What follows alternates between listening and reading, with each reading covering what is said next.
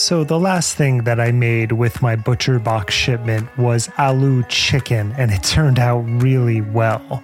One of my favorite things is to get the shipment and then open up the New York Times cooking app and see what I want to create over the next few weeks. It helps my creative cooking chops, and both my wife and I really enjoy it. ButcherBox offers a variety of high-quality cuts at an amazing price, plus they have exclusive member deals, and they also have their own recipes, although I am preferential to the New York Times app, but that's just me. And you can sign up today at butcherbox.com/conspirituality and get their special deal. ButcherBox is offering our listeners a free for a year offer plus an additional $20 off. So for that year, you can choose salmon, chicken breast, or steak tips free in every order for a year. Sign up today at butcherbox.com/conspirituality and use code conspirituality to choose your free for a year offer, plus get $20 off your first order.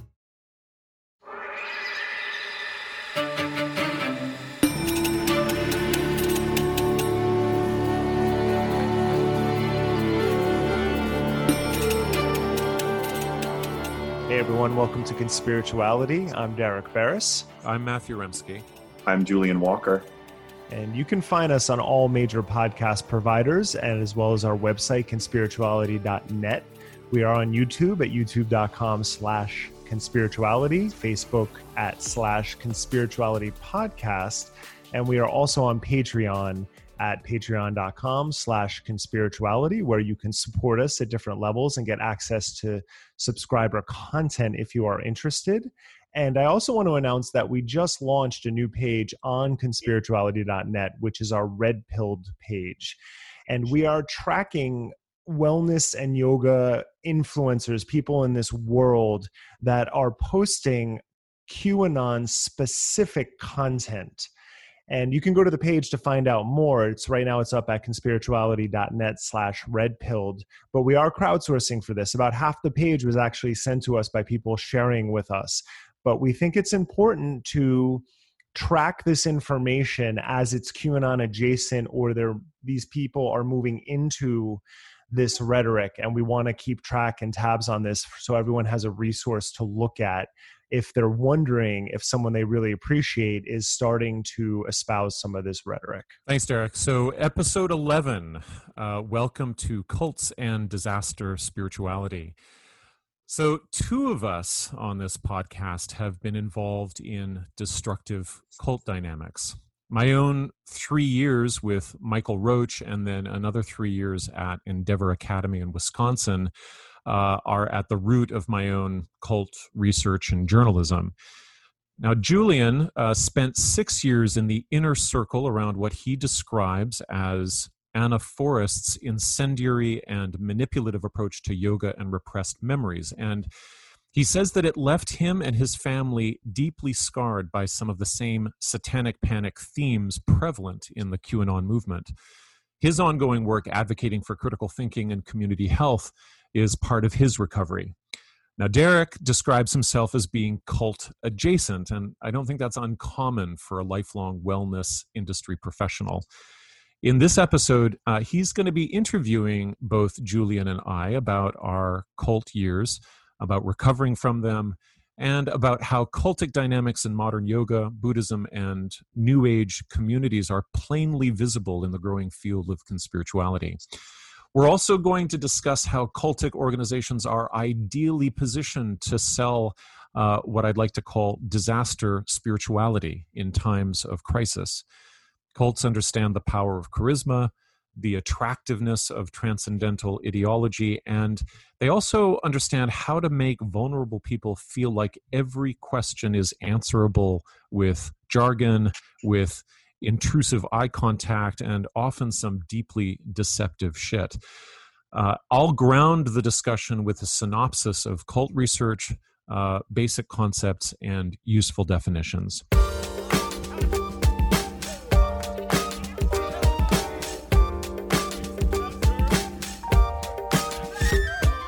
It's important to remind people that our analysis of conspiritualists is not personal. I'll admit, with some of the more out there posts that I see, I'm not always going to hold back my personal feelings. Bullshit is bullshit. But context matters, and I'm a firm believer in both the power of shame and, at times, the power of sarcasm. That said, this week I want to focus on a video by David Wolf, someone who I used to know. We were never close. I DJ'd a few events that he was involved in, and we hung out a few times, but we were around the same scene for a number of years, so I got to know him a little bit. Now, later, as Matthew said in the intro, I'll be moderating the discussion on cults. And I have been cult adjacent a number of times, but I'm also a lifelong skeptic and somewhat of a cynic. Now, when it comes to David, I could agree with him that chocolate has wonderful health benefits and I enjoyed his products. But when he once told me that chocolate resonates on a direct frequency with the sun, I could only smile and not reply because honestly, not every point is worth debating. He would talk about goji berries and yakan syrup as magical superfoods. Now, I enjoyed eating them, but that's as far as it ever went. But I do have a problem with his recent video, which is linked to in the show notes. It's shot in his car after an anti-mask rally in Calgary. And David calls the mask mandate that Calgary just implemented an absolute abomination and totally absurd, and that there's no way I'm wearing a mask. Now, the efficacy of masks is debated even among health professionals, though most agree they provide some amount of protection. But when the issue revolves around freedom instead of health, it's really hard to take seriously. Now, but here's the bigger point. David pivots from that statement to a supposed pedophilia symbol posted on Twitter by Governor Newsom. And that's really why I'm discussing this video today. How do we get from masks to pedophiles in 2 sentences? There wasn't even a transition. David then calls these politicians totally corrupt and then adds, they're satanic, actually. Then he says the only thing standing between us and total tyranny is, strangely enough, Donald Trump. He concludes with a random hit on Joe Biden and says we have entered World War III and that it's a war to save children. Now, totally pilled. Yeah. There was a PBS documentary on conspiracy theories last week, and it's in the show notes, and you can watch it online for free, and I highly suggest that you do. It's all about Alex Jones, but it gives a really nice context about what we're experiencing right now. Now, there was one part where Jones's ex-wife talked about what happened when Alex started making money for the first time. He became consumed to the point where the only thing he could think about was making more. And I can't help but to think that this thread of more runs through a lot of conspiritualists. In his book, Reefer Madness, the journalist Eric Schlosser dedicates a chapter to pornography addiction. And he points out that in the early VHS days, porn was relatively tame. Porn addicts get acclimated to the missionary position and oral sex, and once that's no longer risque, they move on to more perverse scenes. And at some point, what was previously unthinkable becomes the only way that they can get off, sometimes to the point where sex with actual humans becomes unfulfilling. And really, that's what this QAnon rabbit hole appears to be. Remember, it started with the ridiculous Pizzagate scandal and has only gotten crazier. On Tuesday, shortly after the explosion in Beirut, I jumped over to Q Twitter, and it only confirmed what I already knew. The explosion was being labeled as a conspiracy before news agencies were even reporting on what caused it. And then you have Trump suggesting it was an attack, something no other politician said, because he has to stay one step ahead of the crazies. He knows that's where his votes are. The more confusion and discord he can sow, the more doubt he'll cast on the system as a whole, which is the only way he's going to win this next election. So, I'm sorry, David Wolf, but if this is your dude, you have some serious self-reflection to do. You were a very influential voice in the health community. At some point, people figured out goji berries aren't really much of a thing in Tibet. And so you have to stay one step ahead to stay relevant in the way that you think that trends are moving. I really can't help but think that so many of these wellness influencers are really only using QAnon as a way to up their profile. Like all these Republican senators and congressmen who've stayed quiet during Trump's reign, they're certainly going to write memoirs about their silent resistance when he's gone. We have it on record. It's why we started the Red Pill page on conspirituality.net. You can't erase the internet. And if your only concern is getting more followers today, you're going to pay a much bigger price in the long run. Yeah, let's certainly hope so. I mean, it's that whole idea of the Overton window, right? Is if you can introduce into public discourse a completely unthinkable notion to the point where it becomes part of everyone's, everyday lexicon that they're exposed to, it starts to seem less bizarre. I wrote that entire piece thinking of the Overton window. I didn't mention it explicitly, so thank you. But that was in my mind, and that's exactly what happens with situations like this. This might be, I don't think we can answer this question really, but Derek, did you get the sense when you were chatting about the chocolate that that David wanted to share some sort of like internal revelatory experience with you that he thought you might bond over, or did he want to convey data that would convince you that there was another reason to buy the chocolate? I think he really believes a lot of what he says. Right. I always got that sense.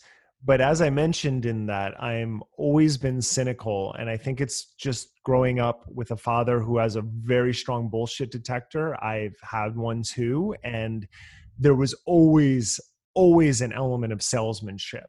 Right. Because whatever he was talking about at that time is something that his company was selling. Right. Yeah, for sure.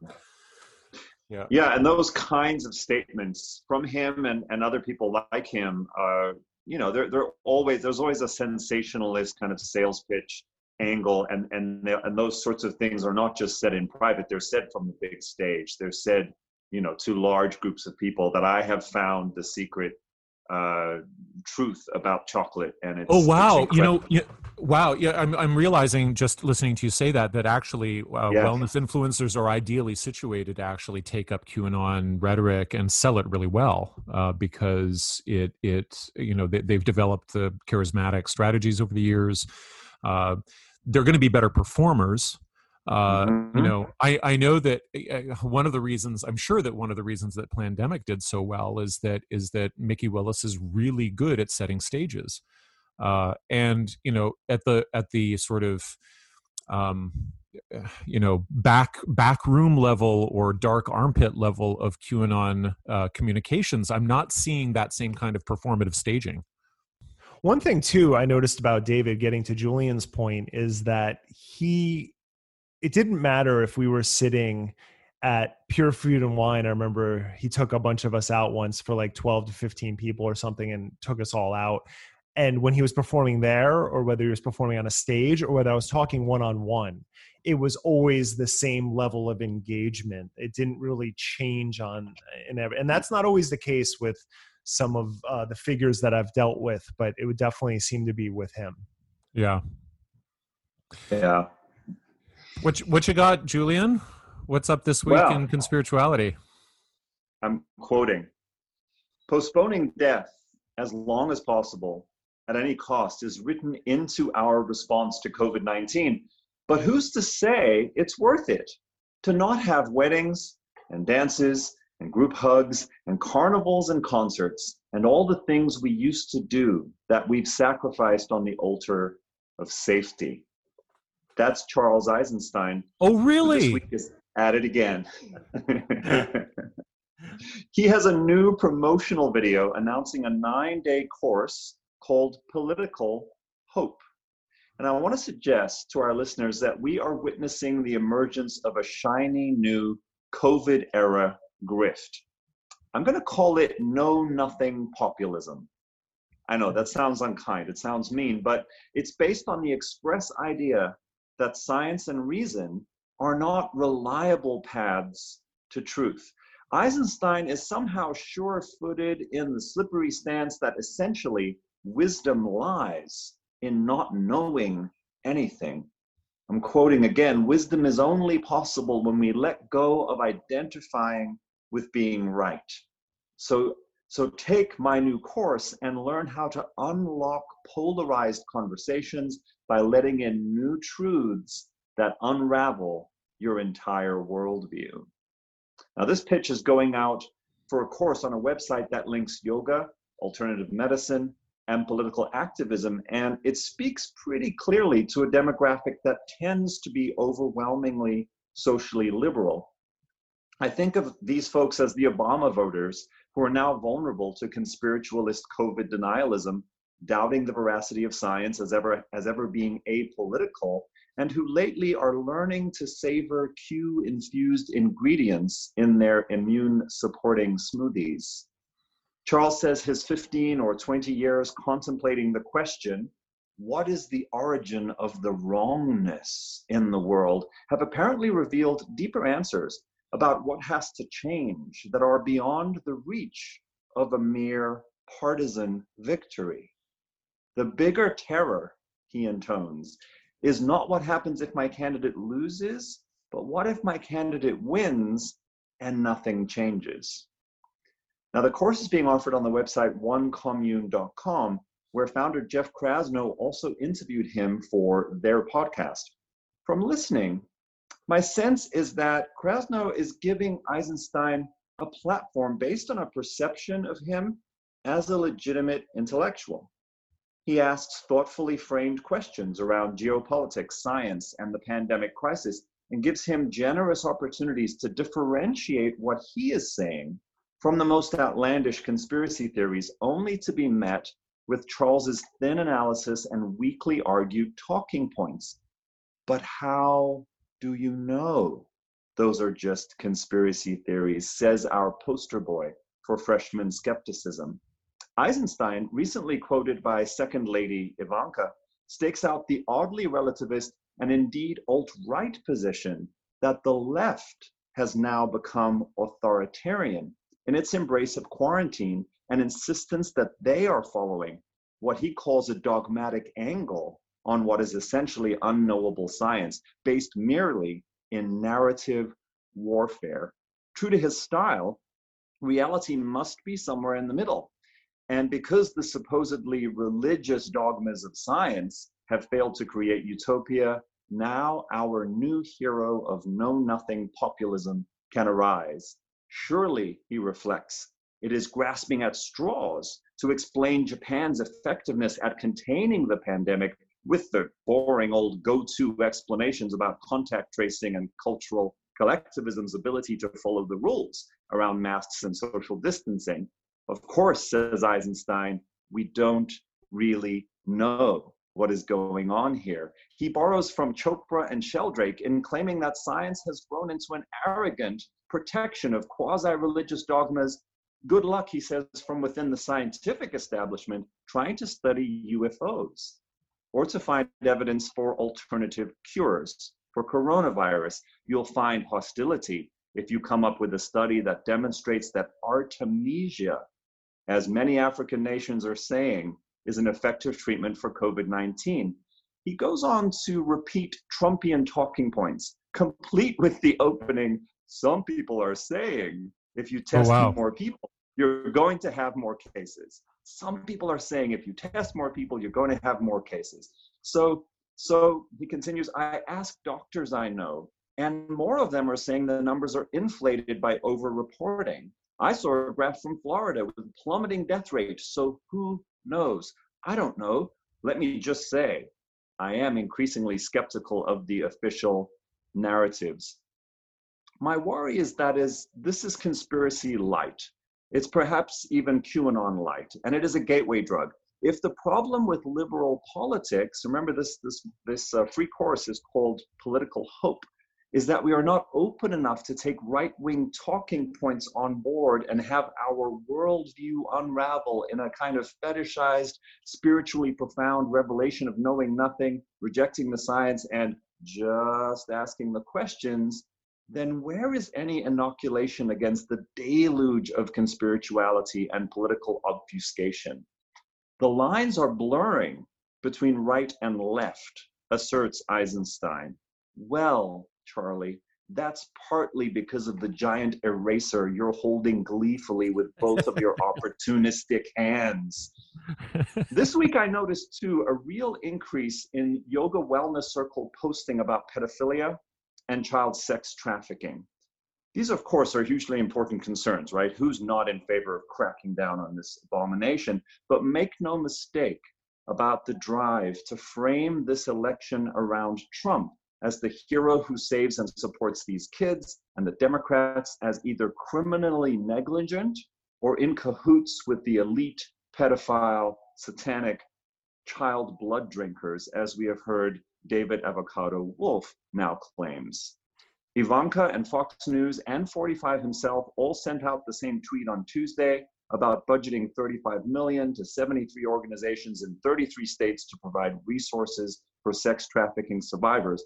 How wonderful. But this is deliberately delivered red meat to the Q loyalists, and it's an attempt to keep influencing the politically naive into seeing 45 as a heroic figure finally saving the children, when supposedly the Democrats don't care, even though funding for all of those kinds of initiatives went up under Obama and we're at higher levels than they are now.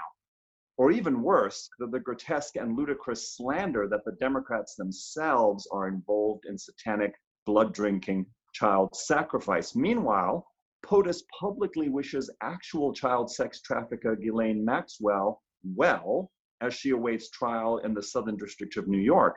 Maxwell, of course, the decades-long intimate companion of Trump associate and friend Jeffrey Epstein, for whom she allegedly procured, groomed, and trafficked the underage girls photographed at parties with Donald Trump himself.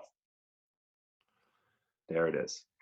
Well, isn't it amazing that the week before they were going to donate $35 million to this cause, that Ivanka and Jared were shown to earn $36 million in 2019 from their White House roles. So that I found that number just very interesting.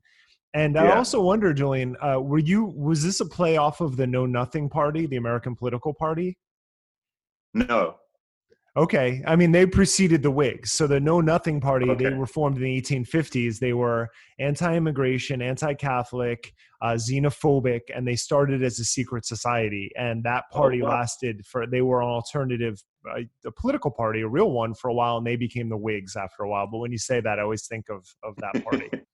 I always wonder about the commodification of the self-regulatory techniques of meditation that we see, I think, in Eisenstein's work, because there's a long history, a 30, 40-year history now, that's seeped its way into various forms of psychotherapy, but it's come mainly out of mindfulness movements and then the institutions like IMS and Europa University and so on, that teach these personal techniques for evaluating the ways in which the superego or your internal morality is dividing up your world in ways that might be anxiety producing, right?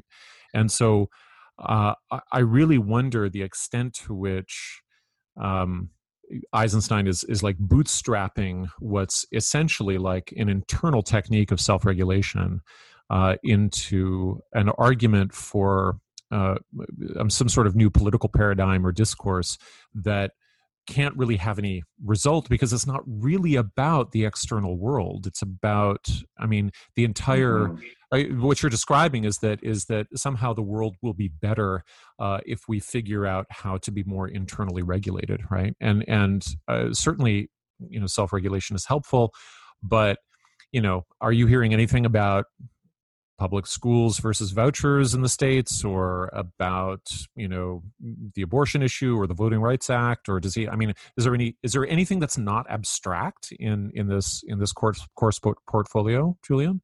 What was interesting in listening to the podcast is that I made a note of the minute in the podcast where I first heard some kind of gesture towards a substantive political point, and it was 47 minutes in.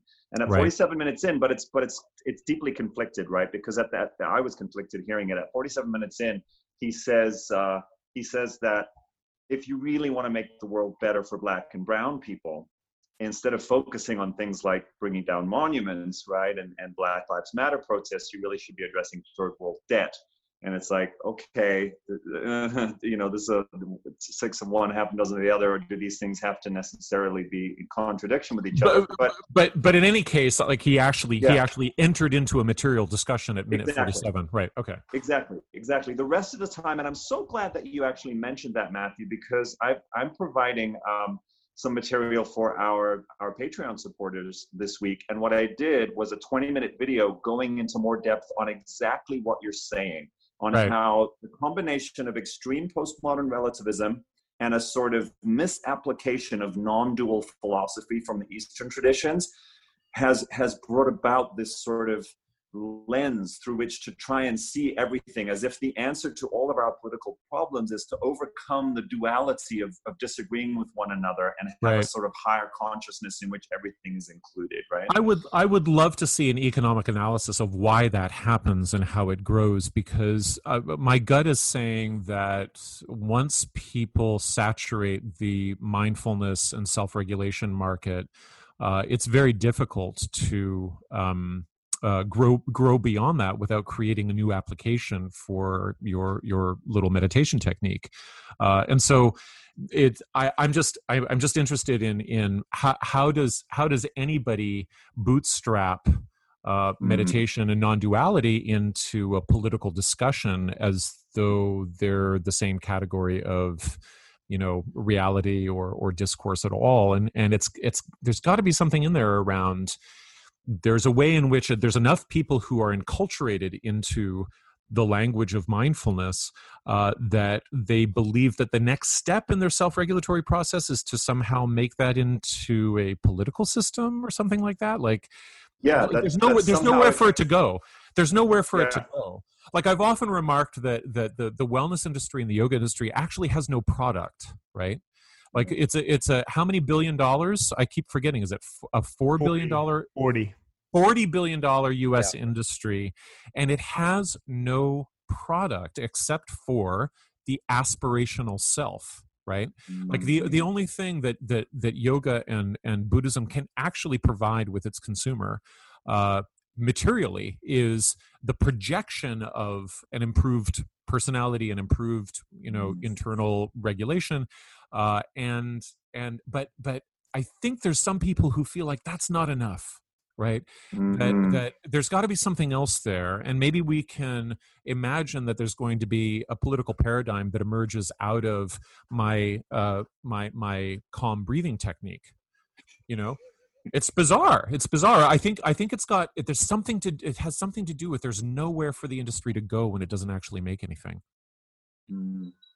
And you also, and this is a point I've mentioned before, but you also need a public that hasn't really had to struggle politically for that to work on. Because if they had struggled, they wouldn't fall for that.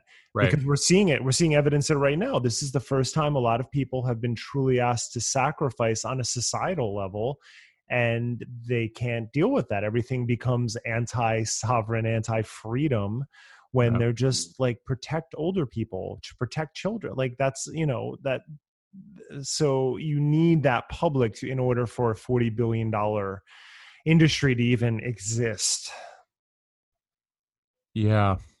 All right. Well, I still have a cognitive migraine from the interview that you did, Derek, with Imran last week in episode 10. Especially the realization that engaging with conspiritualists, like out of empathy, out of the yearning to mend or restore, some sort of sane relationship, it actually increases the engagement of their content. So the most generous thing you can do in terms of attachment behavior, which is to try to stay present with a person that you're undergoing conflict with, that is actually exploited by the algorithm to keep the controversial content active and your eyeballs on the screen. So I think I understood that social media was engineered to capture attention and manipulate emotions. I mean, that's not new. I think all three of us grew up pre-digitally, and we recognized what television ads were doing. Obviously, they're capturing us emotionally. But what I didn't understand was that the attention economy, just by its very nature, is actually set up to exploit not just the emotions, but emotional relationships, but the bonding itself. So it's like structurally, technologically abusive. Like your friend gets pilled by QAnon or something even milder, and if you try to stick it out with them because it breaks your heart and you know it could damage her family, and you do it on Facebook because that's where she's acting out, Mark Zuckerberg is like eating popcorn and watching the money pour in. So like, fuck that guy. And Jack Dorsey too. I had no idea that it was just real revelatory to realize that the basic drive to be empathetic and to reconcile itself feeds into the attentional dollars. So, and I guess on a side note, it made me think too about how the friends and the friend or the family member who get pulled into conspirituality or QAnon, and they're not in conflict. They find their group, they find their people. They think they've found new friends, but they haven't. What's happened is that they've formed really fragile and volatile alliances that will betray them as soon as there's some sort of human need for generosity or nuance, or as soon as one person in a group wants to speak outside of the ideological rules. So it really reminds me of most of the relationships that people form in cults. The trust really isn't in each other. It's manipulated by the leader or their needs. Or in the case of QAnon, it's manipulated by the social contagion of this leaderless and, highly manipulated meme. So, yeah, I guess one other thing that's on my mind for this week in conspirituality is a little bit unfocused, and you've referenced it a little bit, Julian, but I'll put it out there. I know this is going to come up again as we talk about cults and your experience, and I'm gonna give a big trigger warning because it too refers to the core panic at the heart of QAnon, which is ritual child abuse. Now, in conspirituality, the language around ritual child abuse is domesticated, it's softened down, and the appeal is to child trafficking, and that's what you were referring to earlier.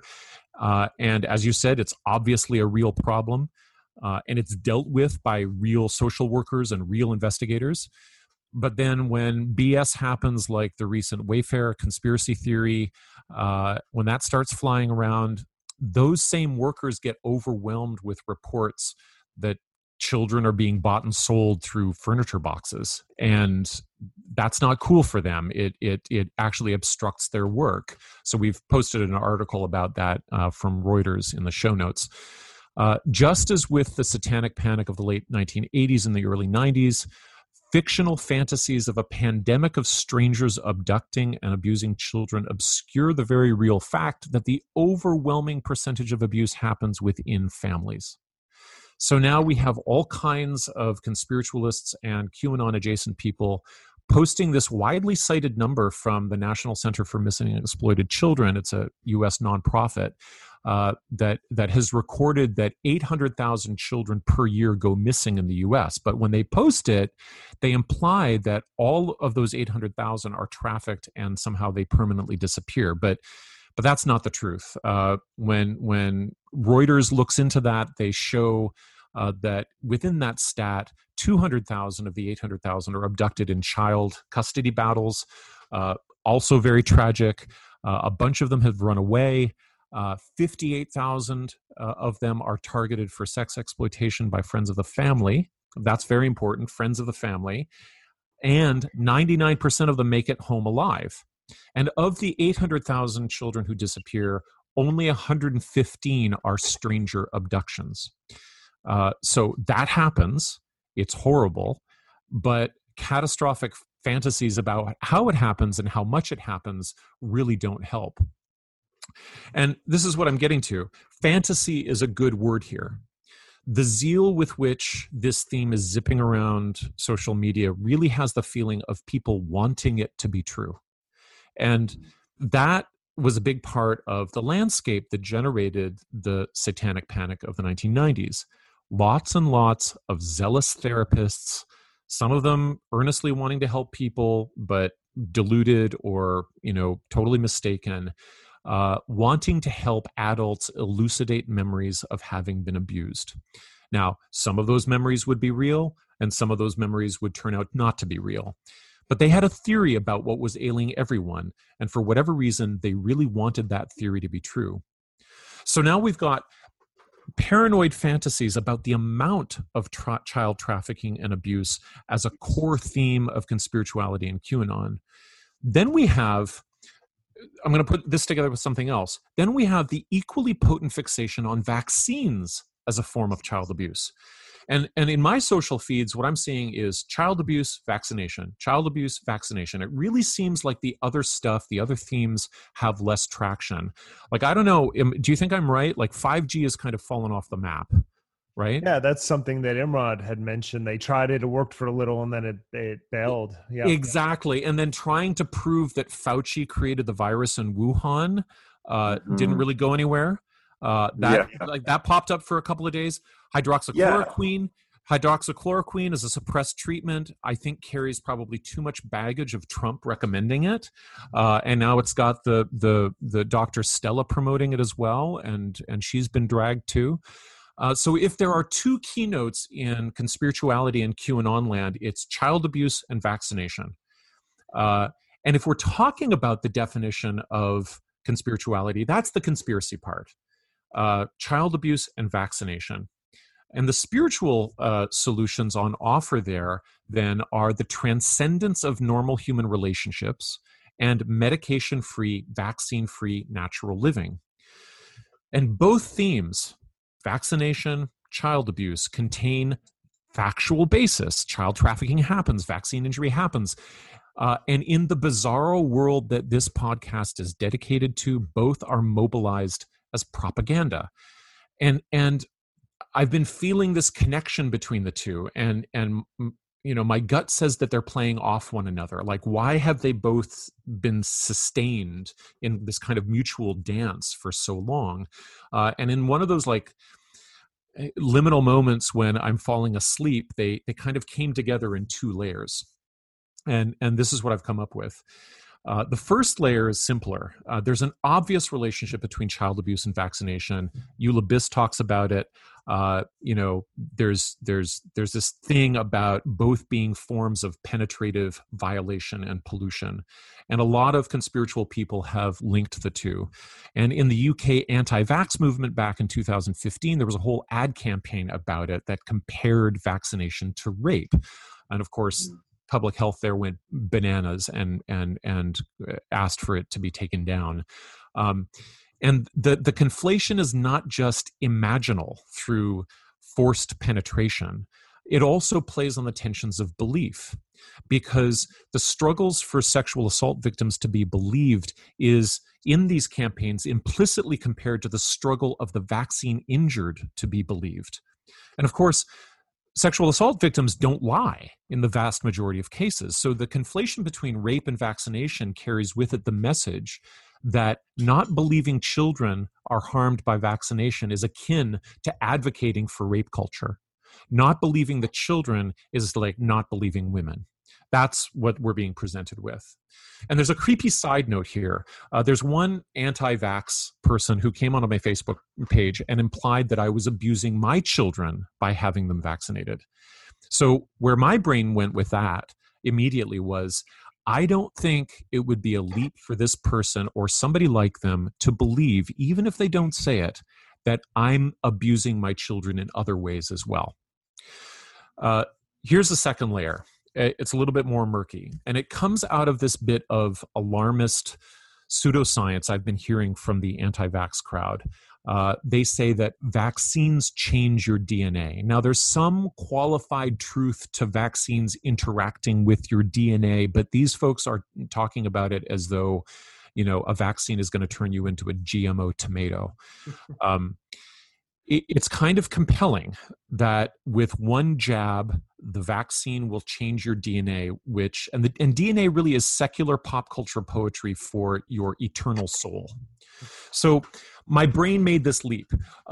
Wasn't the entire satanic panic exactly that? An implantation of a toxic memory that changed everything about you, that made the person believe their dad was a Satanist. And when we're talking about changing our DNA, we're talking about reorganizing the past and the future. Anti-vaxxers are panicked about vaccines changing their children's DNA. But what happens when they combine this belief with the fantasy of 800,000 children per year being trafficked? So my armchair psychoanalysis that I've come up with is that if you hold the belief that vaccines are child abuse, you're going to need an awful lot of children to become sick. You're going to need a whole world full of sick children. The more sick children, the better. The more traumatized they are, the better. You're going to need lots and lots of sick children to validate your story. And who are those children? This is crucial because you need it to be other children who are sick, never your children.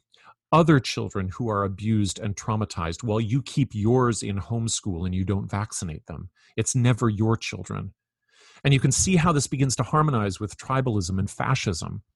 And what better way to destabilize a future generation of children, not your children, than to spread the story that some huge number of them is being targeted, kidnapped, and abused by strangers. If you really believe that vaccines change your DNA, then it makes total sense to get right into that cultural memory bank and create traumatic memories. But the tragedy is we have way more than enough trauma to deal with already. Can I bring up one point that's related, but it really made me think of it right now? Yeah. It has to do with languaging, and you really brilliantly brought that up in this, but the language that we use defines our reality. I mean, language is a communication tool. It's our way of expressing our reality. So we all, even though we're all speaking English, we have different ways of expressing and understanding reality because of that. And I'm reading a book right now called Chemically Imbalanced, which is about psychiatric medication. And Joseph Davis had interviewed 80 volunteers who have been on it or have had mental health disorders. And he talks a lot about the language used, and when psychiatry went to clinical neuroscience and started borrowing that language, it really changed people's perceptions of their problems. Right. So instead of their past, or I mean, the satanic panic, the 90s incident is a great example of that, but of people placing memories in, instead of working through the past or working out your issues that you may have, psychiatry has really gone to a place where people go in expecting a script. And Right. what they're being sold is that you have a chemical imbalance. Now, Robert Whitaker, who I've talked to and you've talked to, both has shown that drugs like Prozac actually create chemical imbalances. They don't address them. Right. But it's the language that really interests me, because if you go in thinking, well, this is genetic, this is something I'm wired wrong, that's way different than saying, well, I've had some past trauma that I need to work through. It's very disempowering in a sense. You're giving over your power. Right. And those threads that you're connecting just remind me of ways that people give over their power instead of actually, as the QAnon will say, do your research, but actually understanding that if there's 800,000 children going missing every year, but only 115 of them are actually what they're addressing, then there's a real problem with languaging that's happening. Right, for sure.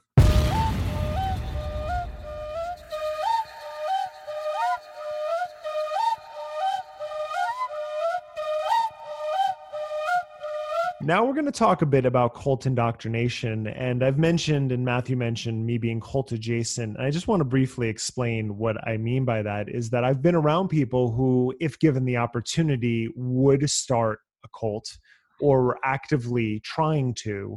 The two biggest examples that come up in my head are when I was in yoga teacher training. I believe the person I studied under would take that power. I don't think he was actually that ambitious, but he was definitely trying to. And the manipulation came through because during my program, he was arrested for sexually abusing one of the students in the program. And there are other issues that we don't need to get into. And the other one I think is interesting culturally is veganism, which I was vegan for a few years. And I by no way think that even most vegans are cultish. I really think that there are a lot of health concerns that people are addressing and food distribution, supply chain concerns that are valid. But having been in that environment, I will definitely say that some of the languaging of this is the only way to live for purity definitely invades that. So I've seen cults. In a sense, I've seen the way that propaganda takes over people's consciousness to where they think that that is the only way that they can live. So Matthew and Julian, as mentioned, have both been involved in varying levels of what they believe to be cultic experiences. Matthew has explained his past many times before, but Julian has never actually publicly explained his experiences. And so he's going to start talking a bit about his indoctrination process and what it did to his family. And then we're going to go into a broader discussion about being in a cult, recovering it, helping people get out of them, and things of that nature. Thanks, Derek. Yeah, getting into this topic, it's still something I'm unpacking and making sense of all these years later. And the only way I knew how to get into it was to tell you a story. So bear with me, dear listener. My hands were never doing it right, you see.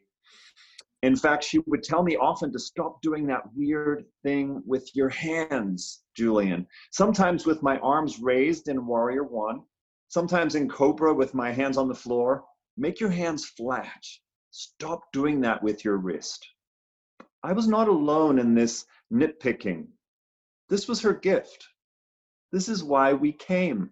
A small group of insiders, which usually included at least 2 or 3 celebrities, crowded into a heated yoga room that was small enough to be packed mat to mat at 25 students, a big class in LA in 1993. We came because Anna could see everything. Like an eagle out of the Native American tradition, she claimed it was as if she hovered above the room, exerting unflinching control, eyes missing nothing.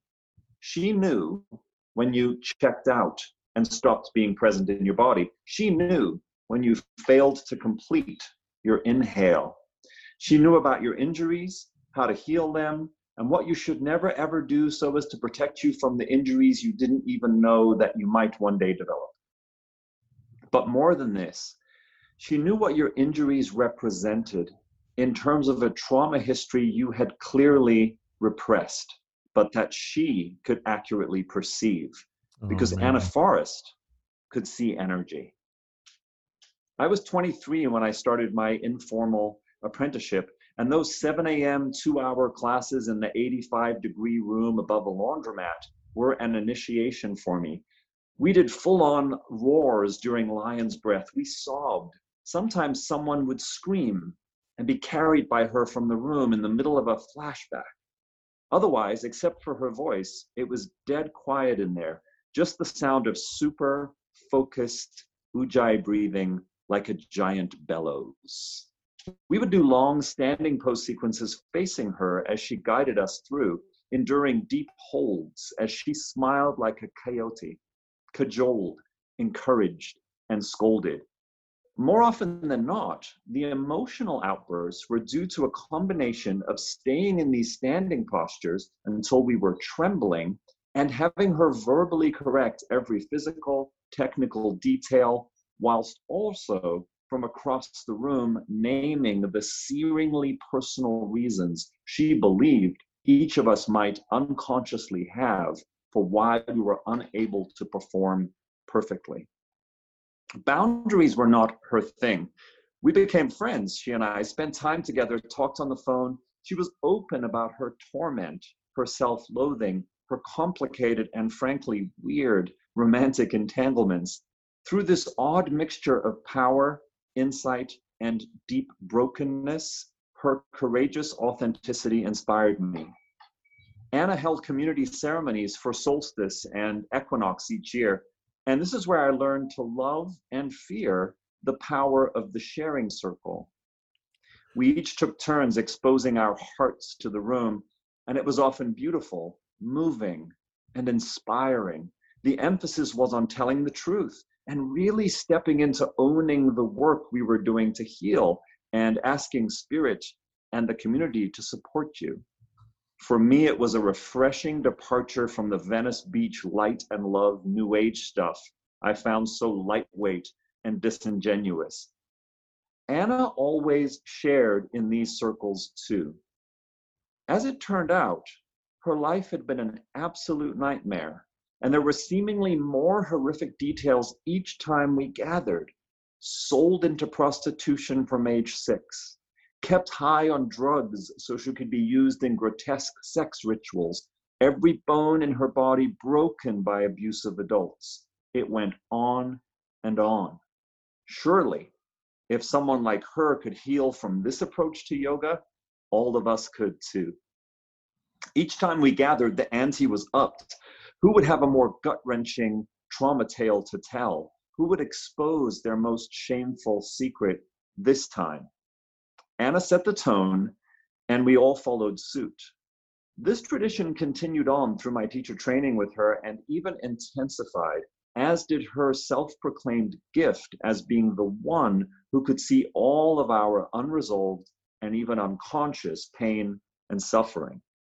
As I got to know her better, I found out that she had recovered her abuse memories, not only from this life, but also from her previous horrific incarnations too, via hypnotherapy. She confided in me that the yoga studio was actually a healing center, and it drew people in energetically with repressed sexual trauma, whether they knew it or not.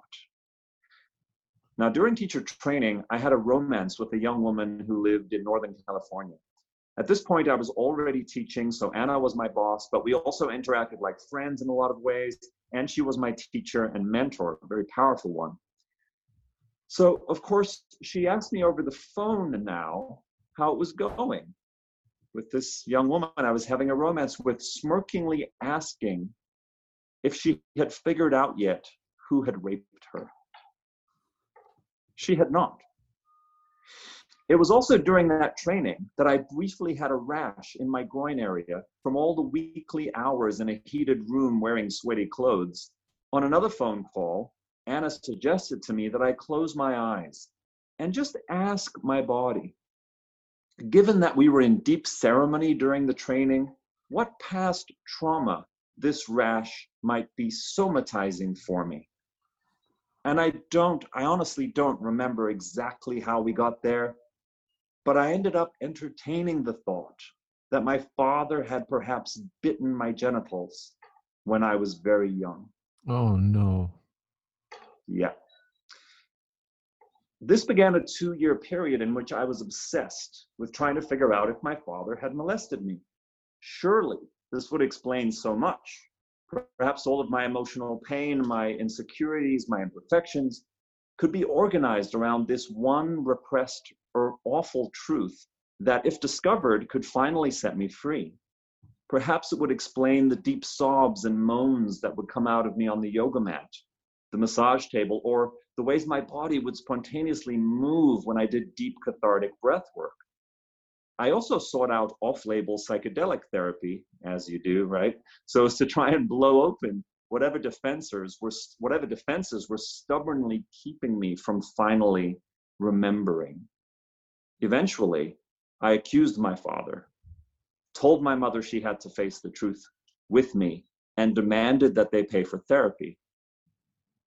Looking back, at some level, I believe I thought this was what I needed to go through to become like Anna, perhaps to win her approval, perhaps to also become a powerful teacher and healer, perhaps to feel I too had gained mastery over the worst kind of ordeal and could now be a warrior for truth.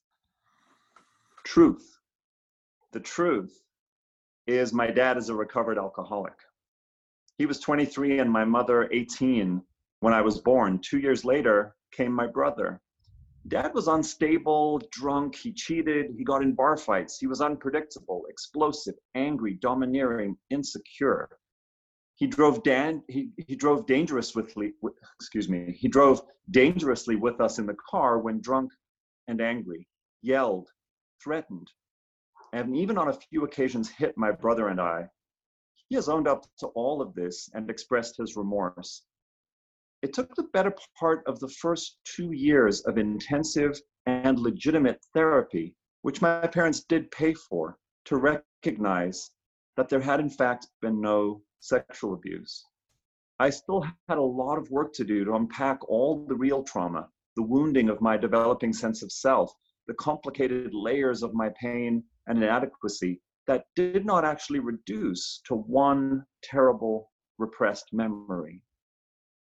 The sexual abuse was a preoccupation I had formed in that community and under the influence of that teacher, which ate me alive with the obsession of trying to heroically tear back the curtain of denial so as to become my true self.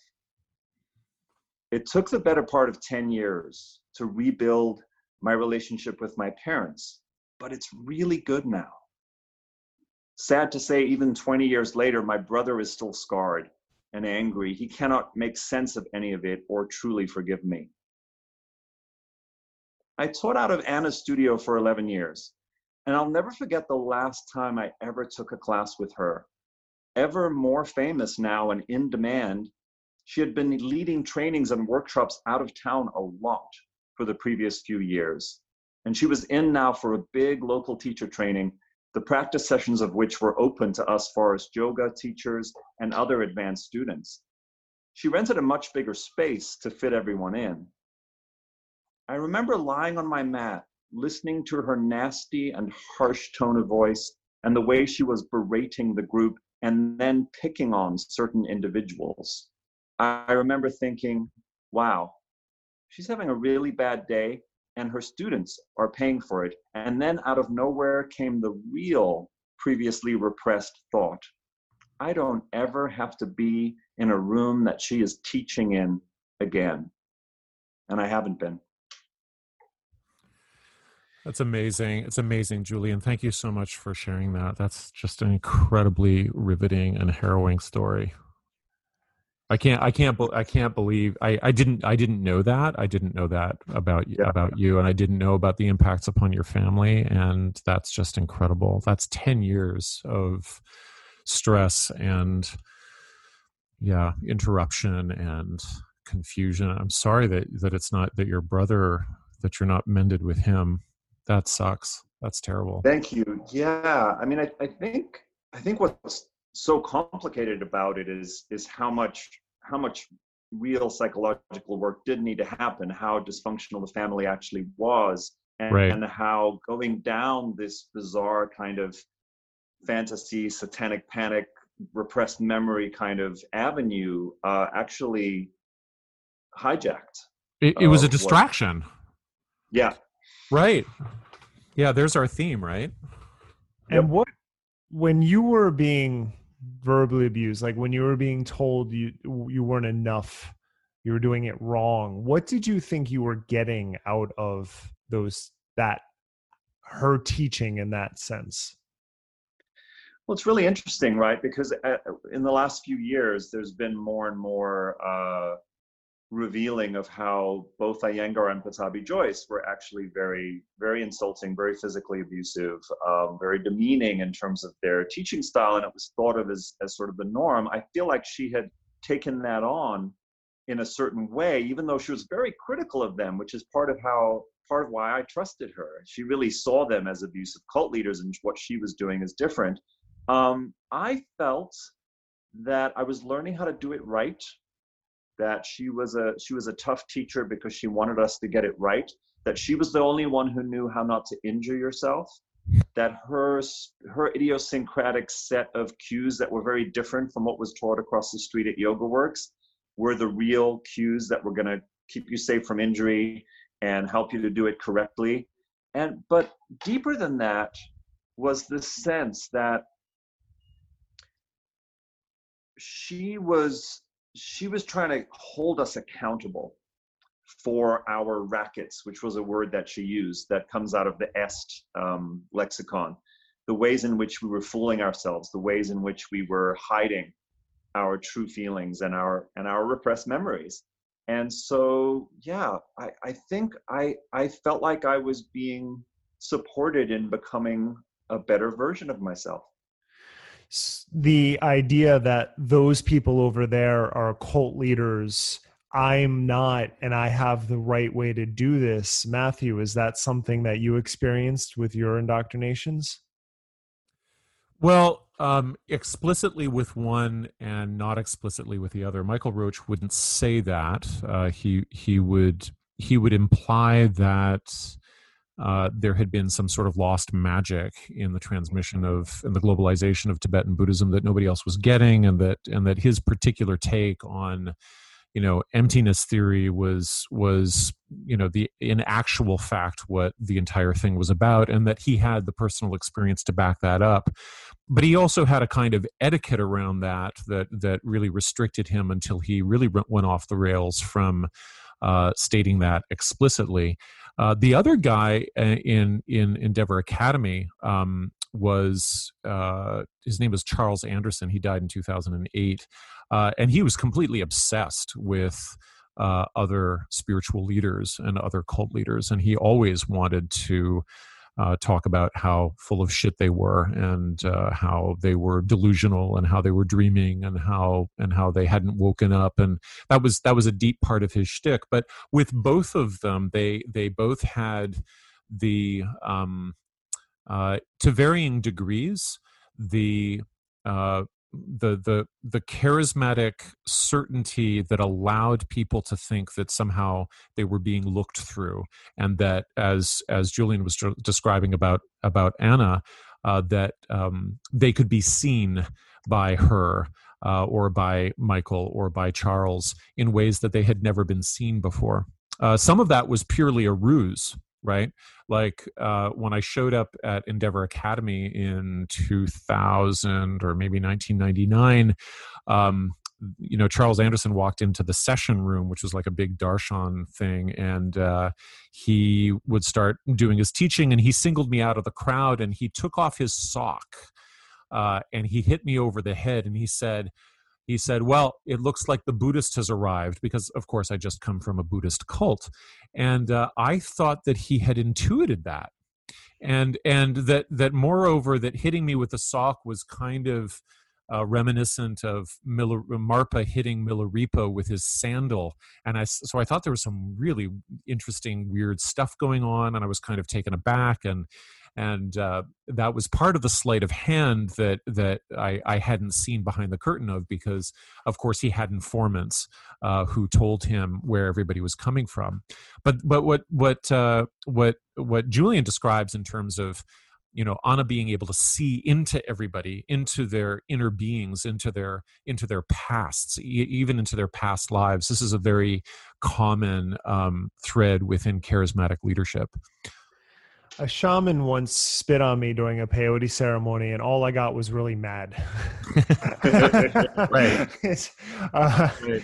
I've had better shamans. That one was a little rough. But when you were telling your story, Julian, one thing that jumped out at me was talking about the emoting that happened in class. Right. And one thing that I remember from taking your class a number of times is that there was this space where, especially there were predominantly women in that class, were very free to emote verbally during the class, whether that was a sigh. I wouldn't say there was any yelling, but just sigh and like this deep thing. And what I really appreciate about it, though, was the way you positioned yourself in that class was you were never really front and center. You were always out on the sides and letting people have their experience.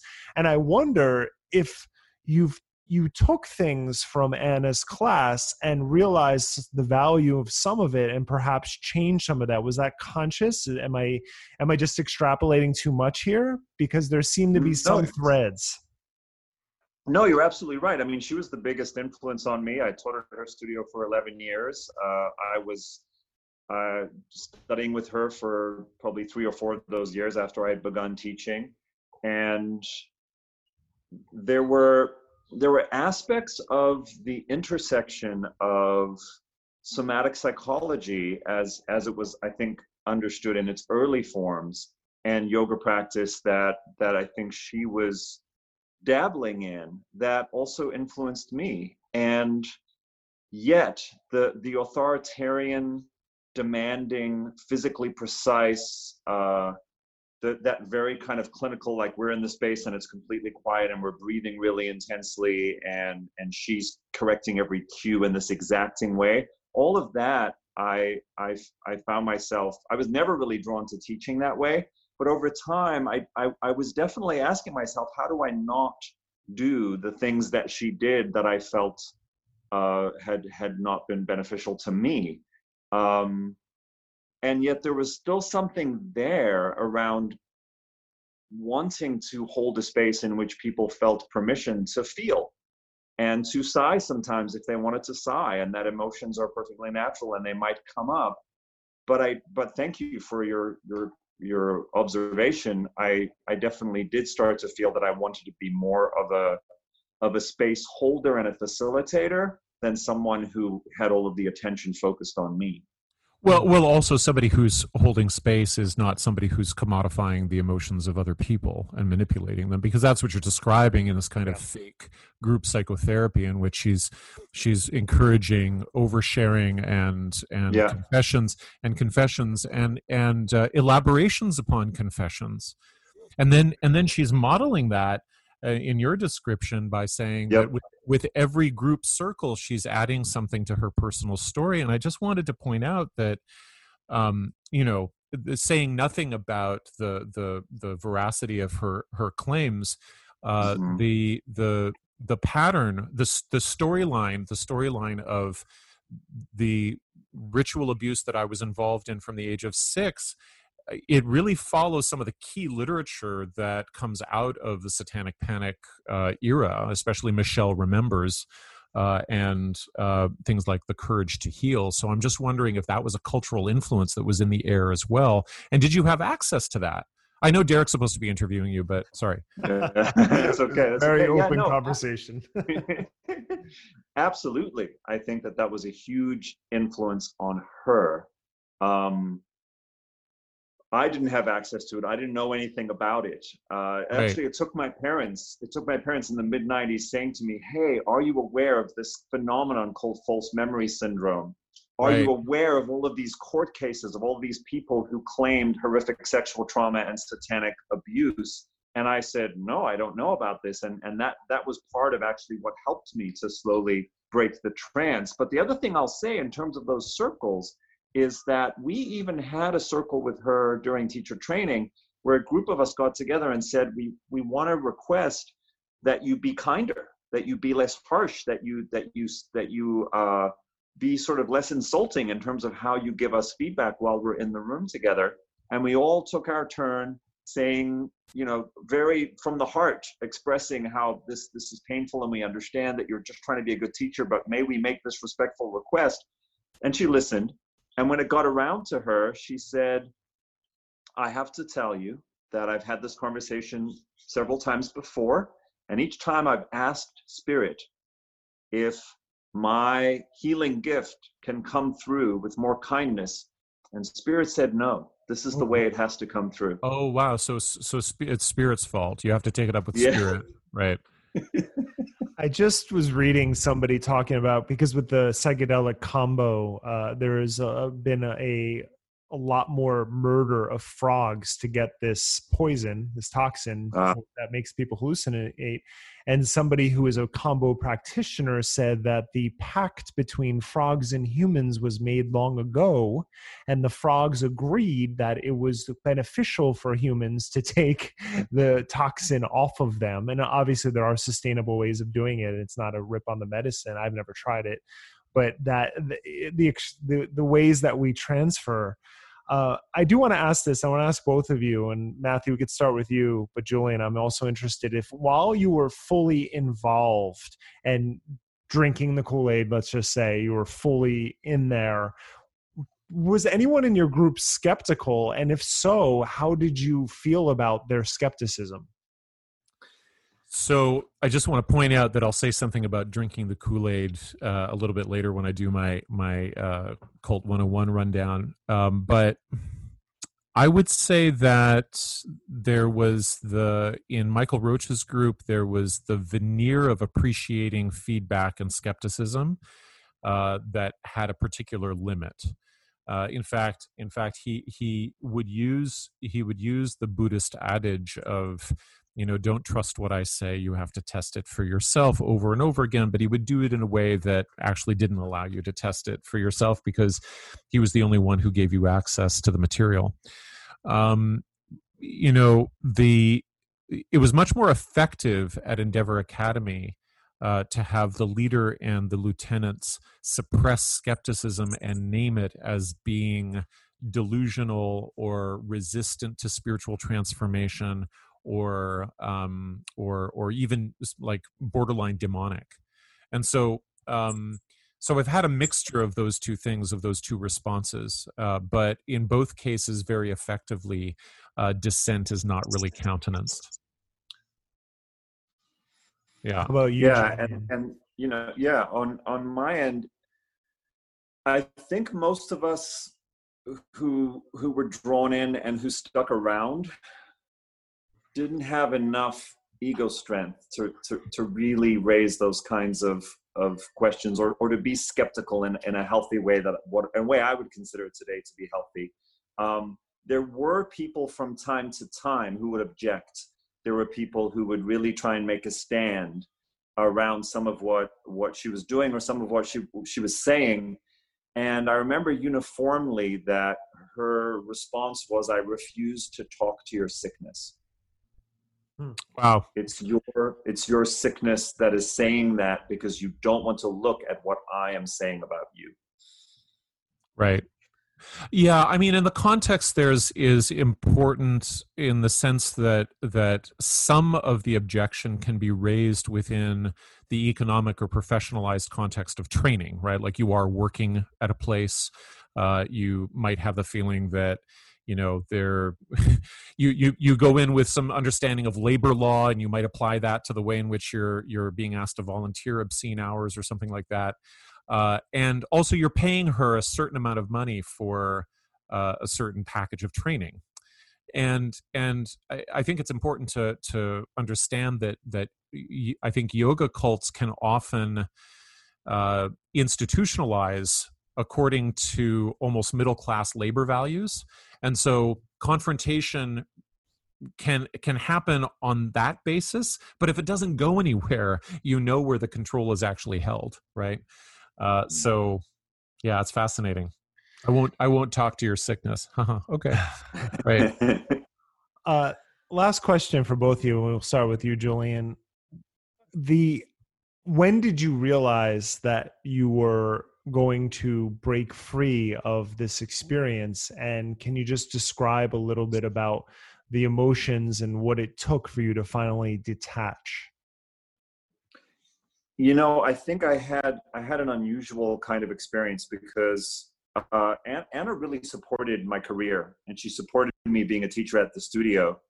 And I've really succeeded as a teacher at that studio. And during the period of time where I was becoming more established and more successful in that new role, she started traveling a whole lot more. And so she was in town less. We were under her influence less.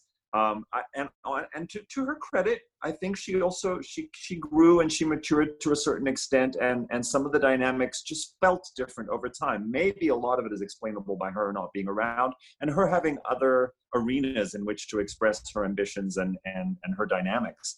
So by the time I took that class, where I lay there and thought, wow, she's being really nasty and taking it out on everybody, and I don't know that I've gotten anything I could get from this, and I don't need to come back. By that point, I think I had separated myself psychologically and individuated enough that I could feel that way. I was doing most of my yoga practice at home at that point. But I will say, Derek, because it's a really good question, there were waves a few years after, and then a few years after that, of really reflecting and reconsidering and looking back and going, wow, you know what? I've actually been recovering or having to do a lot of work to recover over these in between years from a lot of what went on in there that actually did me harm. And that took a long time to come to, and that is still emotional and still confusing, because I still feel complicit. I still feel like it was my fault, or she never really, said that I had been molested, and so it was my own conclusion. But yeah, it's tangled. But were you socially rewarded for coming up with that? And did you tell her? Did you disclose that memory? You disclosed. You told her this. You told her this is what I thought. Did she approve? Did she reward you for that? Yeah, I mean, there was an implicit sense within that inner circle of people that, and some, maybe I was reading into some of this, but that if I or anyone else finally got to that point where you had uncovered the repressed material, that was a huge step forward. Yeah, it's a huge step into, right. It's a huge step into merging with her as well, right? Absolutely.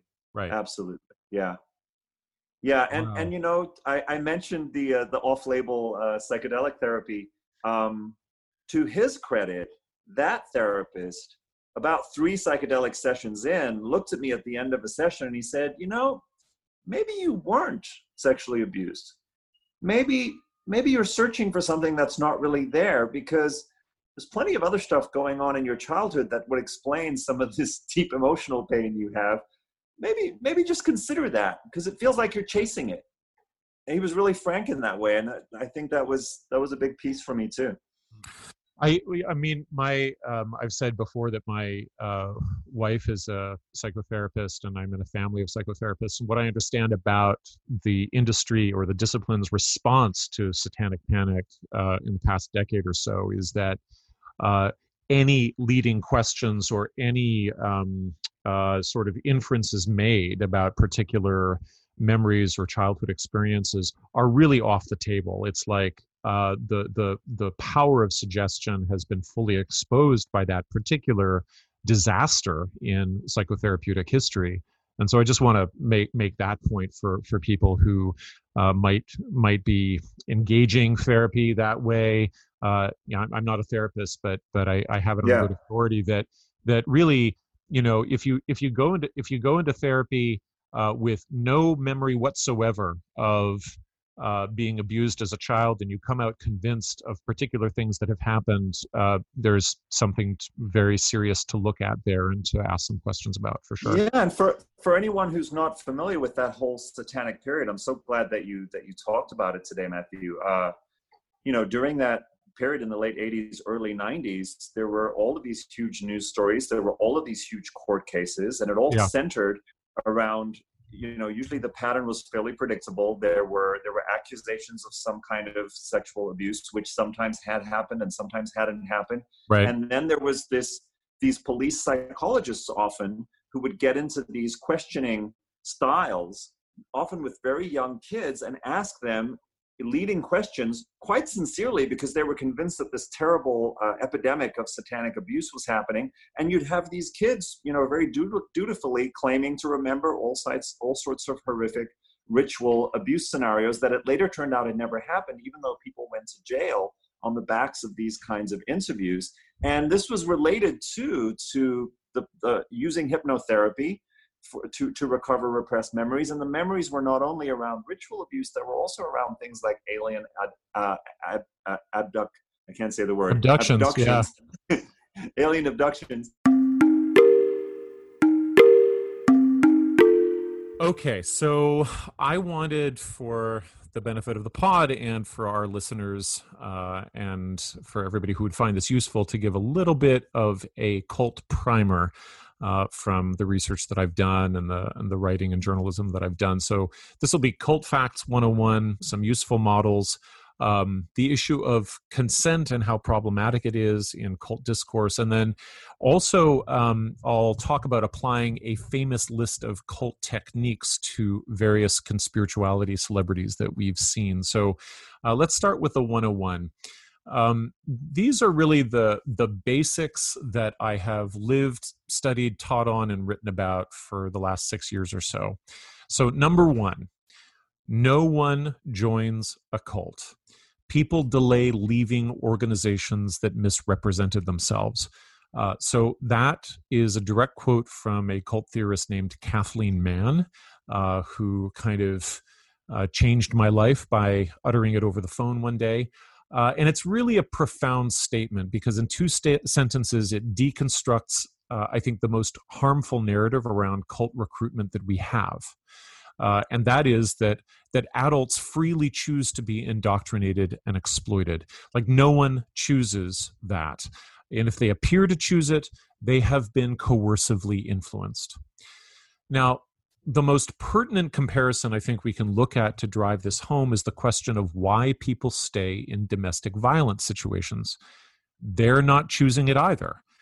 Over time, they are groomed into confusing abuse with love while losing outside perspective and resources. And those losses can be gradual or they can be instantaneous. So if we replace a few key words in Mann's statement, we go from we get something like, no one wants to be in an abusive relationship. People delay leaving relationships that presented themselves as loving and safe. And I'll say more about the notion of consent from a legal point of view later, because it'll show what the cult studies people are up against when it comes to communicating this as public information and education. Okay, second main point. There are no solid, clear predictors for who is recruited to a group or who stays in a group beyond something that is called situational vulnerability. Now, situational vulnerability sounds like exactly what it is. It is a temporary disturbance or obstruction or difficulty that one has in one's life. A divorce, a sickness in the family, you've become sick yourself, you've moved. Let's say a pandemic broke out, and now you are vulnerable in some way. You've lost social connection. You might be struggling with mental health difficulties. You might feel isolated. And as a side note, if you want a detailed report on the emerging diversity of the QAnon cult and its outreach appeal, we're going to link to the last QAnon Anonymous podcast, which is excellent because they went down to a QAnon Save the Children rally on Hollywood Boulevard last week. And we have this picture from them of various levels of vulnerability that people are displaying. And also the fact that the group is so diverse that there's nothing really that connects them together socially or culturally, except now this cultic pursuit and association, and the fact that there's nothing that holds them together in terms of prior social status or culture or race or even interest is a really clear indication that situational vulnerability is at play. Okay, next major point. The content of the cult is not the point. Cults are political, they can be spiritual, they can be economic. That's what's going on with the Enron group back in the 90s. They can be military, they can be therapeutic, they can be based in self-help principles. And the reason that this is important is that if we focus on the content, we distract from the mechanisms. Also, if deception is the gateway into a cult, it's never really about what the cult leaders or their lieutenants say it's about. And I'll talk about deception a little bit later. So, according to this framework, somebody like Sogyal Rinpoche, who was the founder of Rigpa International, wasn't teaching Buddhism, even though he wrote, well, he didn't actually write, he had a ghostwriter for it, the Tibetan Book of Living and Dying, and he seems to be a Buddhist master. What he really wanted to do was to eat steaks and sexually abuse women, and Buddhism was the cover for that. We can say the same thing about Bikram Choudhury. He's very interested in his hot yoga, as we all know, but what he really wants to do is to exploit those around him for their cash and the women for sexual abuse. Now, Lyndon LaRouche wasn't seriously running for president. And if you don't know who he was, we'll link to him in the show notes. He was running a high demand group as a personal vanity project. And Tony Robbins isn't selling self-help or business success. He's selling an emotionally manipulative Ponzi scheme that you have to keep buying into and buying into and buying into. So if you don't get this part about the difference between content and mechanism, you wind up wasting time on something that we can call harm calculus, which is, well, I got these good things out of it, but then there were these nasty elements to it. You'll also start thinking in terms of the need to separate the teacher from the teachings. And these are really understandable ways of dealing with cognitive dissonance, but they ultimately really delay recovery time for people who have been in groups like this. The next point is, who are the leaders? Who is Anna Forrest? What's going on with somebody like her? If we're going to take Julian's story as an example, we don't really know, because they never submit themselves to psychological evaluation that anybody would have access to. Some of these people might be diagnosable with various issues, bipolar, narcissistic personality disorder, sociopathy, or what Daniel Shaw calls traumatic narcissism. But the fact is, we just don't know. In general, they have something about them that we can call charisma, which is not so much a property of them personally, so much as a product of the social feedback loops of reward and amplification that they generate. So it's not about the personality, which is why some people just can't get enough of Tony Robbins, and other people would rather gnaw their arms off than listen to him. Robbins is not universally attractive. His success depends on a social and structural contagion. So it's not about the person, it's about the network. Now, another main point is that there are spheres of influence that radiate out from the center of a cultic organization. And Hannah Arendt called them transmission belts. A lot of cult theorists call them front organizations or front projects and initiatives. So, let's say that there's a particular charismatic leader who happens to be a professional yoga teacher. The offering, the professionalization offer of training into a particular method so that a person can become a teacher seems to be a legitimate business proposition, something that you would pay for. And in cult theory, we would look at that in terms of whether or not that arrangement was actually fronting for deeper involvement within the group.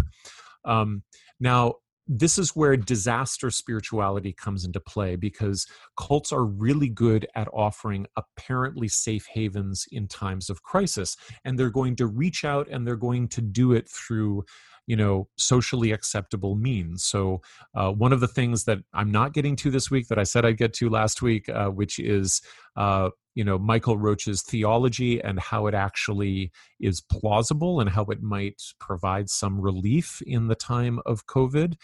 That's all locked and loaded and ready to go when the lockdown hits.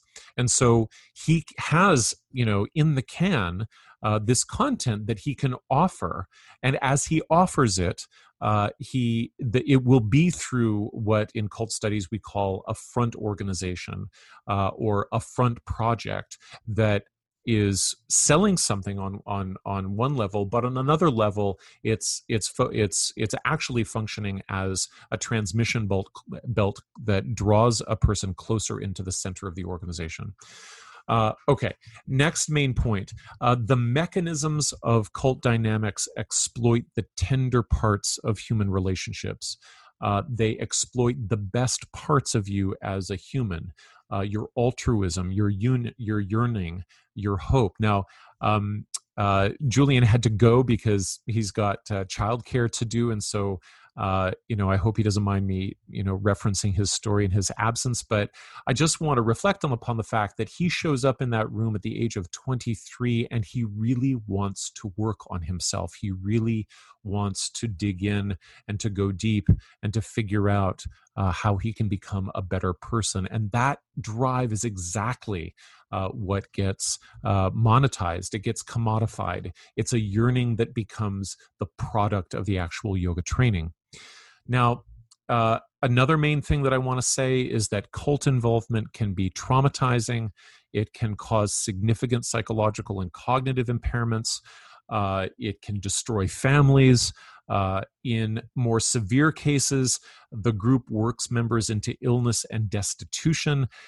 In my own cultic experiences, I watched 2 people die because neither received adequate social or medical care. And in Roach's group, a young man I once knew had his mental health issues exacerbated by the cultic pressures that he was subjected to, and he was eventually thrown out into the desert, and he died there of exposure. His name was Ian Thorson. And in the very worst cases, members are ordered to murder their opponents, or they are murdered themselves. And I'll talk about Jonestown in a moment. On the whole, everyone who's recruited into a cult is defrauded of time and energy, often during periods in life when they would be otherwise doing crucial development. Cults break up families. They often break up marriages to reassign emotional investment to the leader alone or to their lieutenants. This is why cults are obsessed with sex as well, either pro or anti, right?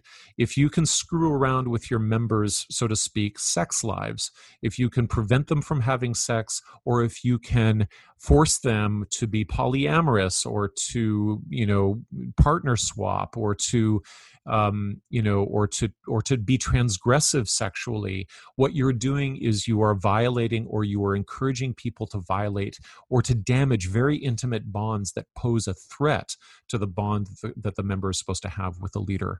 And so that's a very sort of clear pattern in most of the groups that we examine. And on that note, we have to say, and this is where I'm going to refer back to, the terrible news from Imran Ahmed, recovery from cults is relational.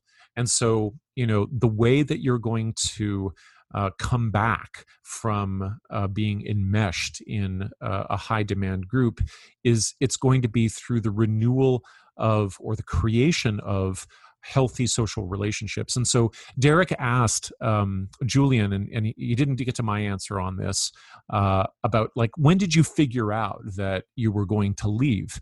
And Julian said that he had this moment where there was a number of social circumstances that he named where Anna had started traveling and she was maybe trusting her lieutenants with higher degrees of professionalization.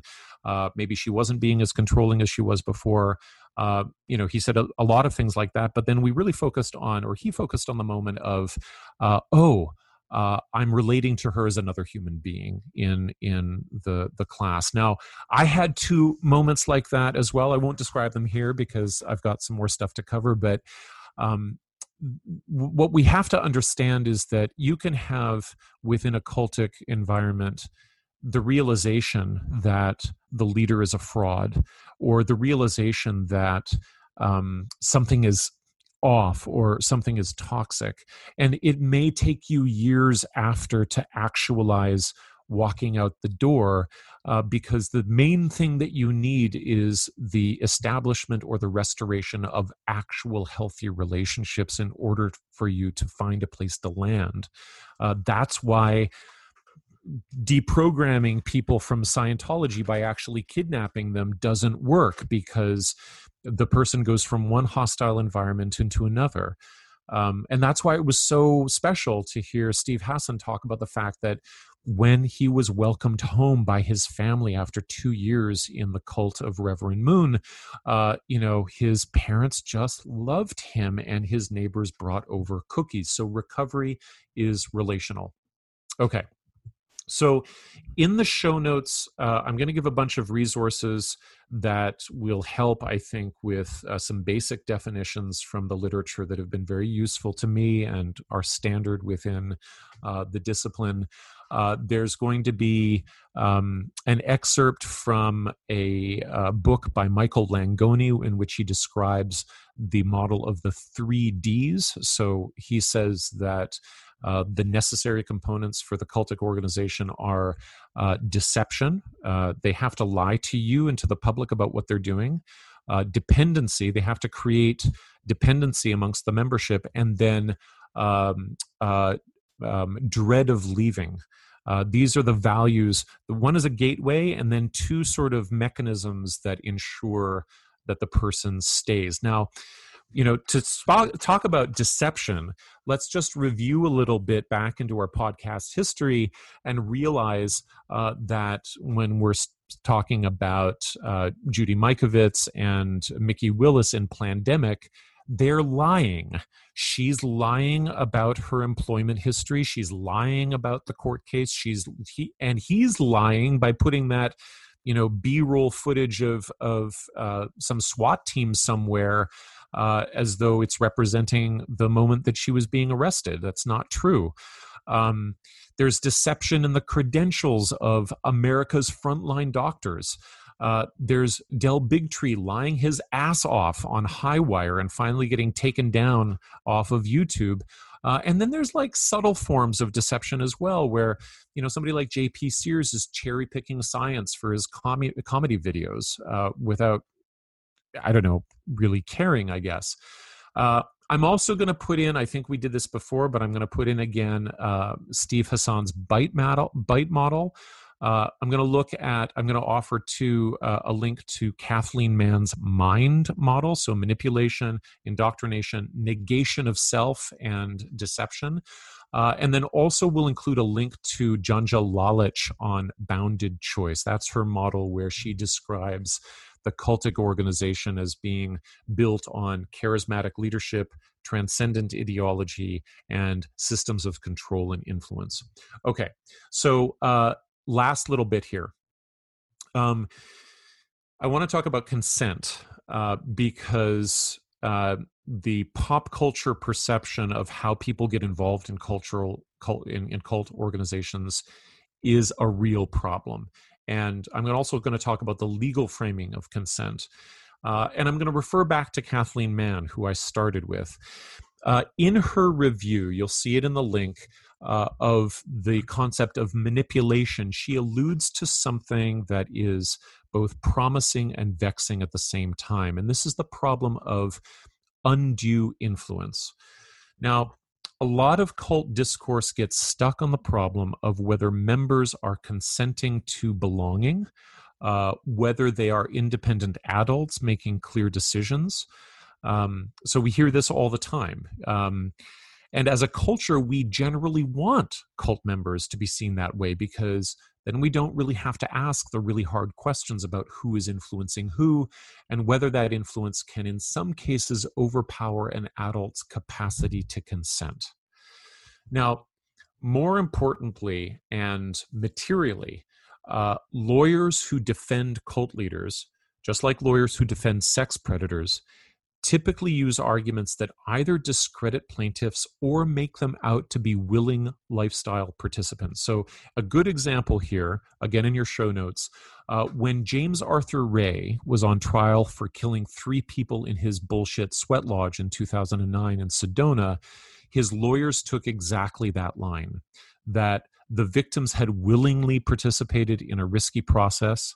They were adults who, for whatever reason, displayed terrible judgment.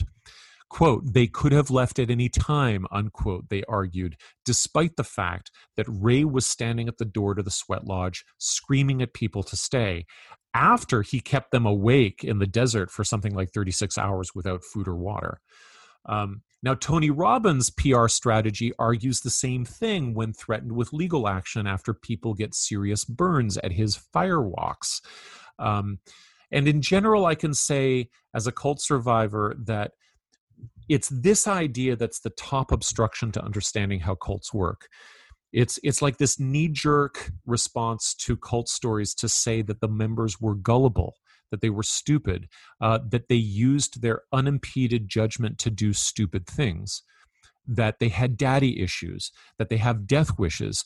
Like that might be individually true psychologically for some participants, but that's not a predictor of membership, and nor is it a cause for being manipulated. So let's think for a moment about the pop culture phrase, they drank the Kool-Aid, which Derek used a little bit earlier. So I'm going to say something about that. What this phrase does, not that anyone means it to, because the origin story has faded into history, is it kind of communicates a contempt for the 900 plus victims of murder in Jonestown. It characterizes cult members as children who want a kind of sugary high, and they'll willingly swallow poison to get it. But in actual fact, the Jonestown victims were forced to drink the mixture at gunpoint. And it wasn't Kool-Aid. If you're interested in that, it was something called Flavor Aid. And it's pretty much assured that all of the 300 children were forced to drink it by their parents, or they were injected with it, or they had it squirted into their mouths with syringes. So we have to ask, is it possible that the parents of 300 children could be acting of their own free will if altogether in the space of an hour they murder 300 children? There's no way. Are the 600 adults all going through the exact psychotic break? It's unlikely. There's no answer for this, but my gut says that the majority of them simply felt like they had zero choice in the matter. And that paralysis was intense enough that they were able to watch their own children die in front of them. Anyway, not a great phrase. It's kind of like this socially acceptable victim blaming phrase that's in common usage, and so I just ask people to not use it. Now, the problem is there are other events, mass murder events by suicide or by poisoning rather, that are described as mass suicide. One particular one is the Heaven's Gate members dying in 1997 in San Diego. Now, they believed, although I'm going to say they were unduly influenced into believing, that they were going to ascend to the next level of existence by shedding their bodily vehicles, i.e. their bodies, and catching a ride on a spaceship that was following the Halley-Bopp comet. So we'll link to an excellent podcast on that history, and it includes a long discussion of whether the members really consented to it. And here's the thing, there's this religious studies scholar featured as an expert on the podcast, and he swears up and down that this was all voluntary, that it was a chosen religious practice, that people who had become like family members to each other all engaged with full consent. And this points to a big conflict in the history of cult studies, because religious studies people, or some of them anyway, really want the event to be about religion and personal choice. But what this misses is two crucial things: that the that the cult's content is a cover for its real objectives. And number two, that the claim that Heaven's Gate is a religious practice undertaken freely ignores the lived experience of being indoctrinated over a long period of time to believe things that you wouldn't have believed outside of the context of exploitation. So from a survivor point of view, Heaven's Gate members were coercively influenced for years before they swallowed those pills and that vodka. The fact that they looked like they were engaged in a religious ritual says everything about the effectiveness of the indoctrination and very little about their authentic beliefs, which we don't really have access to. What we have access to are their performed confessions and goodbye notes, but we have to look at them through years and in some cases more than a decade of indoctrination. Now, two examples of how the law has dealt with this stuff. In the James Arthur Ray case, the jury didn't buy that he was totally innocent, and he did a little bit of time.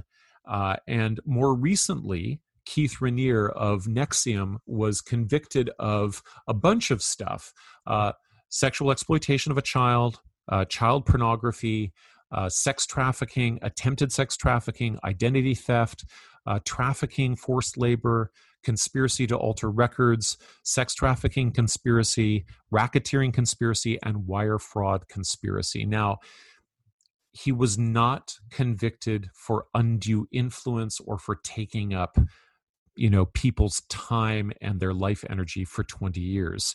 The law has a really hard time defining the real heart of the human wastage at the cult in the cult experience. And both James Arthur Ray and Keith Raniere in their convictions show that the primary thing that the cult does, which is to destroy relationships and indoctrinate people against their own interests and their own safety, it's just not covered by most legal instruments. It's like the fact that, Al Capone gets put away for taxes instead of running a murder cult. However, Kathleen Mann does point out that undue influence is a legal concept and a mechanism with a long history. Usually it's applied to property disputes and wills. So, if an elderly person hires a younger caregiver who lives full time and gets them somehow to sign over their will or their assets to them, and therefore the family is going to be left out, that's what undue influence has been used for in property law so far. And there's a lot of legal experts that are looking at, well, how can that be used to apply itself to the crimes that cults commit that aren't really defined yet. So crucially, this mechanism provides the reasoning that lets the question of an adult's agency or their apparent free choice to do something against their own safety to be really interrogated. So I said that I was going to go through a list of cultic techniques and apply them to various conspirituality celebrities.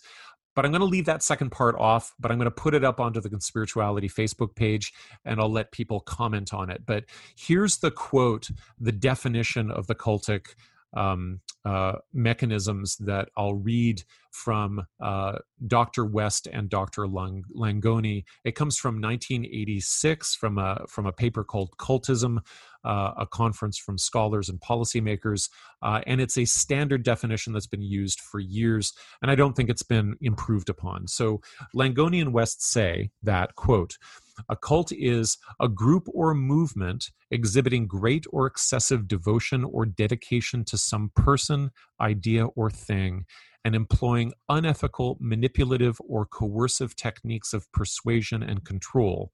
And here's the list: isolation from former friends and family, debilitation, that implies like physical wearing away or mental exhaustion, uses of special methods to heighten suggestibility and subservience, powerful group pressures, information management, suspension of individuality or critical judgment, promotion of total dependency on the group, and fear of leaving it.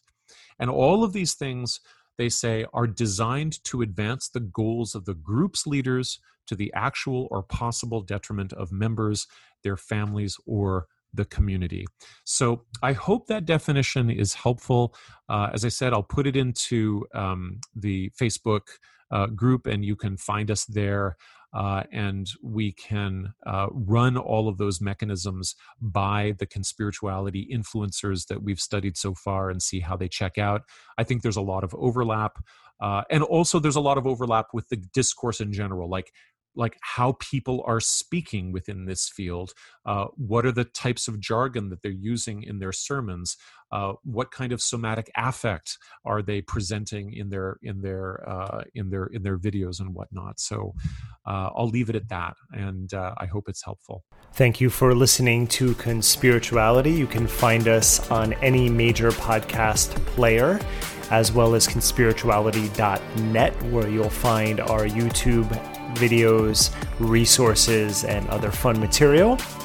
You can also find us on YouTube directly at youtube.com/conspirituality, on our Facebook page at facebook.com/conspiritualitypodcast, and finally on Patreon at patreon.com/conspirituality. If you are interested in supporting us and helping us grow this project into something larger, which we are looking to do, we would appreciate it very much. Thank you, everyone, and see you next week.